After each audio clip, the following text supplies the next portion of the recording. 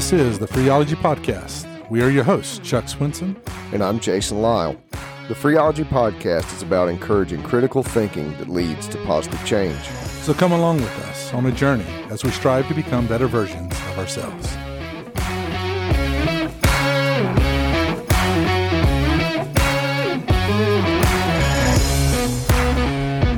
Hey everybody, welcome back to Freeology on Air. I'm here with my good friend Chuck Swinson. Hello. And last time we were with you guys, we talked about self-love and making decisions that are loving toward ourselves. And this week we're talking about the comparison trap, meaning that our journey is our journey and no one else's. Right. So if we carry that back to episode 1, right, where we talked about making your practice, it's like if somebody came along and said, well, my practice don't seem as hard as your practice. Right. I don't stay in the ice water as long as you stay in the ice water. I don't do as many rounds of breathing as you do. That's not the point, right? Because when we compare ourselves to somebody else, we're setting ourselves up for failure literally before we ever even get started. Right. Because this journey is not your journey. What's that look like for you, Chuck? I know for me, as soon as I saw the topic that we're going to be talking on today, for me, it gets me back to the business world, with running the store.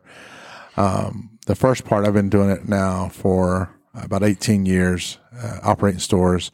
And there used to be a time I used to look at everybody else's numbers, comparing myself.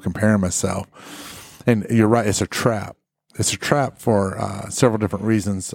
Ultimately is comparing yourself stumps excellence.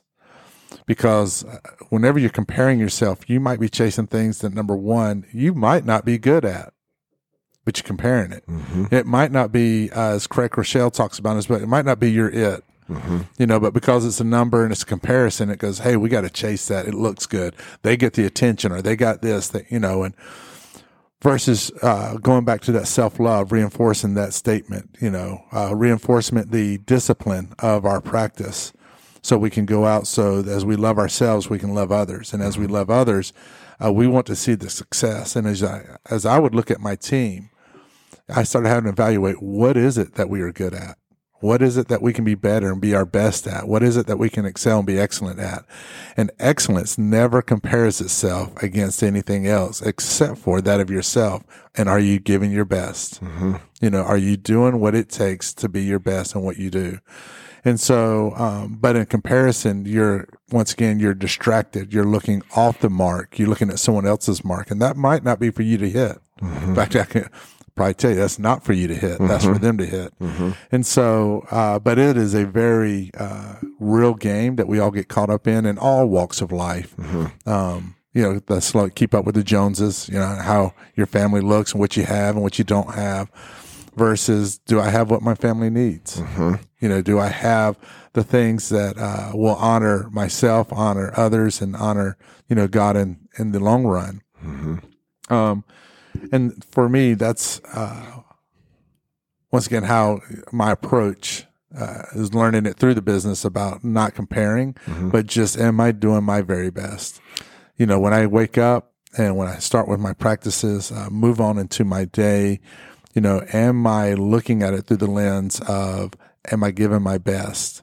And as I plan and as I strategize, or actually as I strategize and then plan, what are the targets I'm looking to hit? Is it the things that truly are going to bring out my family's, my team's best and to be excellent at? Or is it because I've gotten distracted and got my eyes off the mark onto someone else's and you run down that road? Mm-hmm. Does that make sense? Yeah, man, it makes 100% sense. You and I were having lunch together earlier, and we're talking about breaking your own morals, right? Talking about violating your own value system. Right. It's like that is a comparison, right? It's because usually when we're going to violate our own morals, we're doing it because we don't believe that what we are is good enough. Right. And for some reason, we believe if we can violate that moral, like Eve eating the fruit, somehow I can find the life on the other side. Right. And whether somebody believes in that fruit and Eve is metaphorical or literal, we still can't get around the point. The point is, when I don't believe that I'm already perfect in and of myself, I start comparing myself, and then I go, well, maybe there is something else that I might want, and I might want to move toward. And the other thing you and I talked about is a mentor. Right. You know, in the Bible, Paul says, follow me as I follow Christ. Right. And I think what that mentor piece means is that I'm not comparing myself to my mentors. I am modeling the behaviors of my mentors.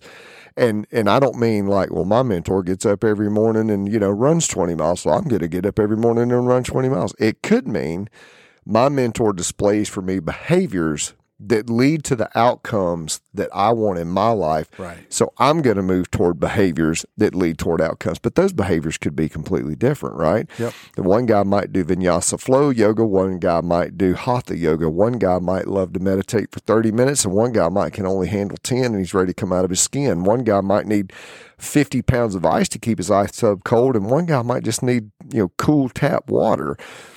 The point being, like, this isn't about comparing. Well, they're doing better than I am, and so I need to up my game. Right. It's about believing I am perfect right where I am right now, and every decision that I make moving me toward a better version of myself without violating my own morals is leading me to this place that I believe Jesus called the kingdom of heaven. Yeah. You know, he's saying there's this place where everything's right, everything's perfect, and he goes, by the way, it's already in your midst. Yeah. It's already there right here, right now. And I think that's this moral place where we're just made to go rewind a little bit to our second episode, where I can make good decisions because I'm loving back toward myself. Right. And those decisions are leading me to not compare myself to somebody else, but to go, it's just the way that I live. Right. And I set myself up for the best chance I can. Yeah. So, you know, as we're walking through this journey together, and those that are listening to us, if you find yourself in that comparison trap, just stop, you know, reevaluate and figure out what is it truly that you've been designed for? What is it that are the things that make you a better person, make you the better version of you, and move forward with that. So we appreciate you guys listening. Just remember, like us on our social media, Facebook, Instagram, and subscribe to our podcast, the Freeology Podcast.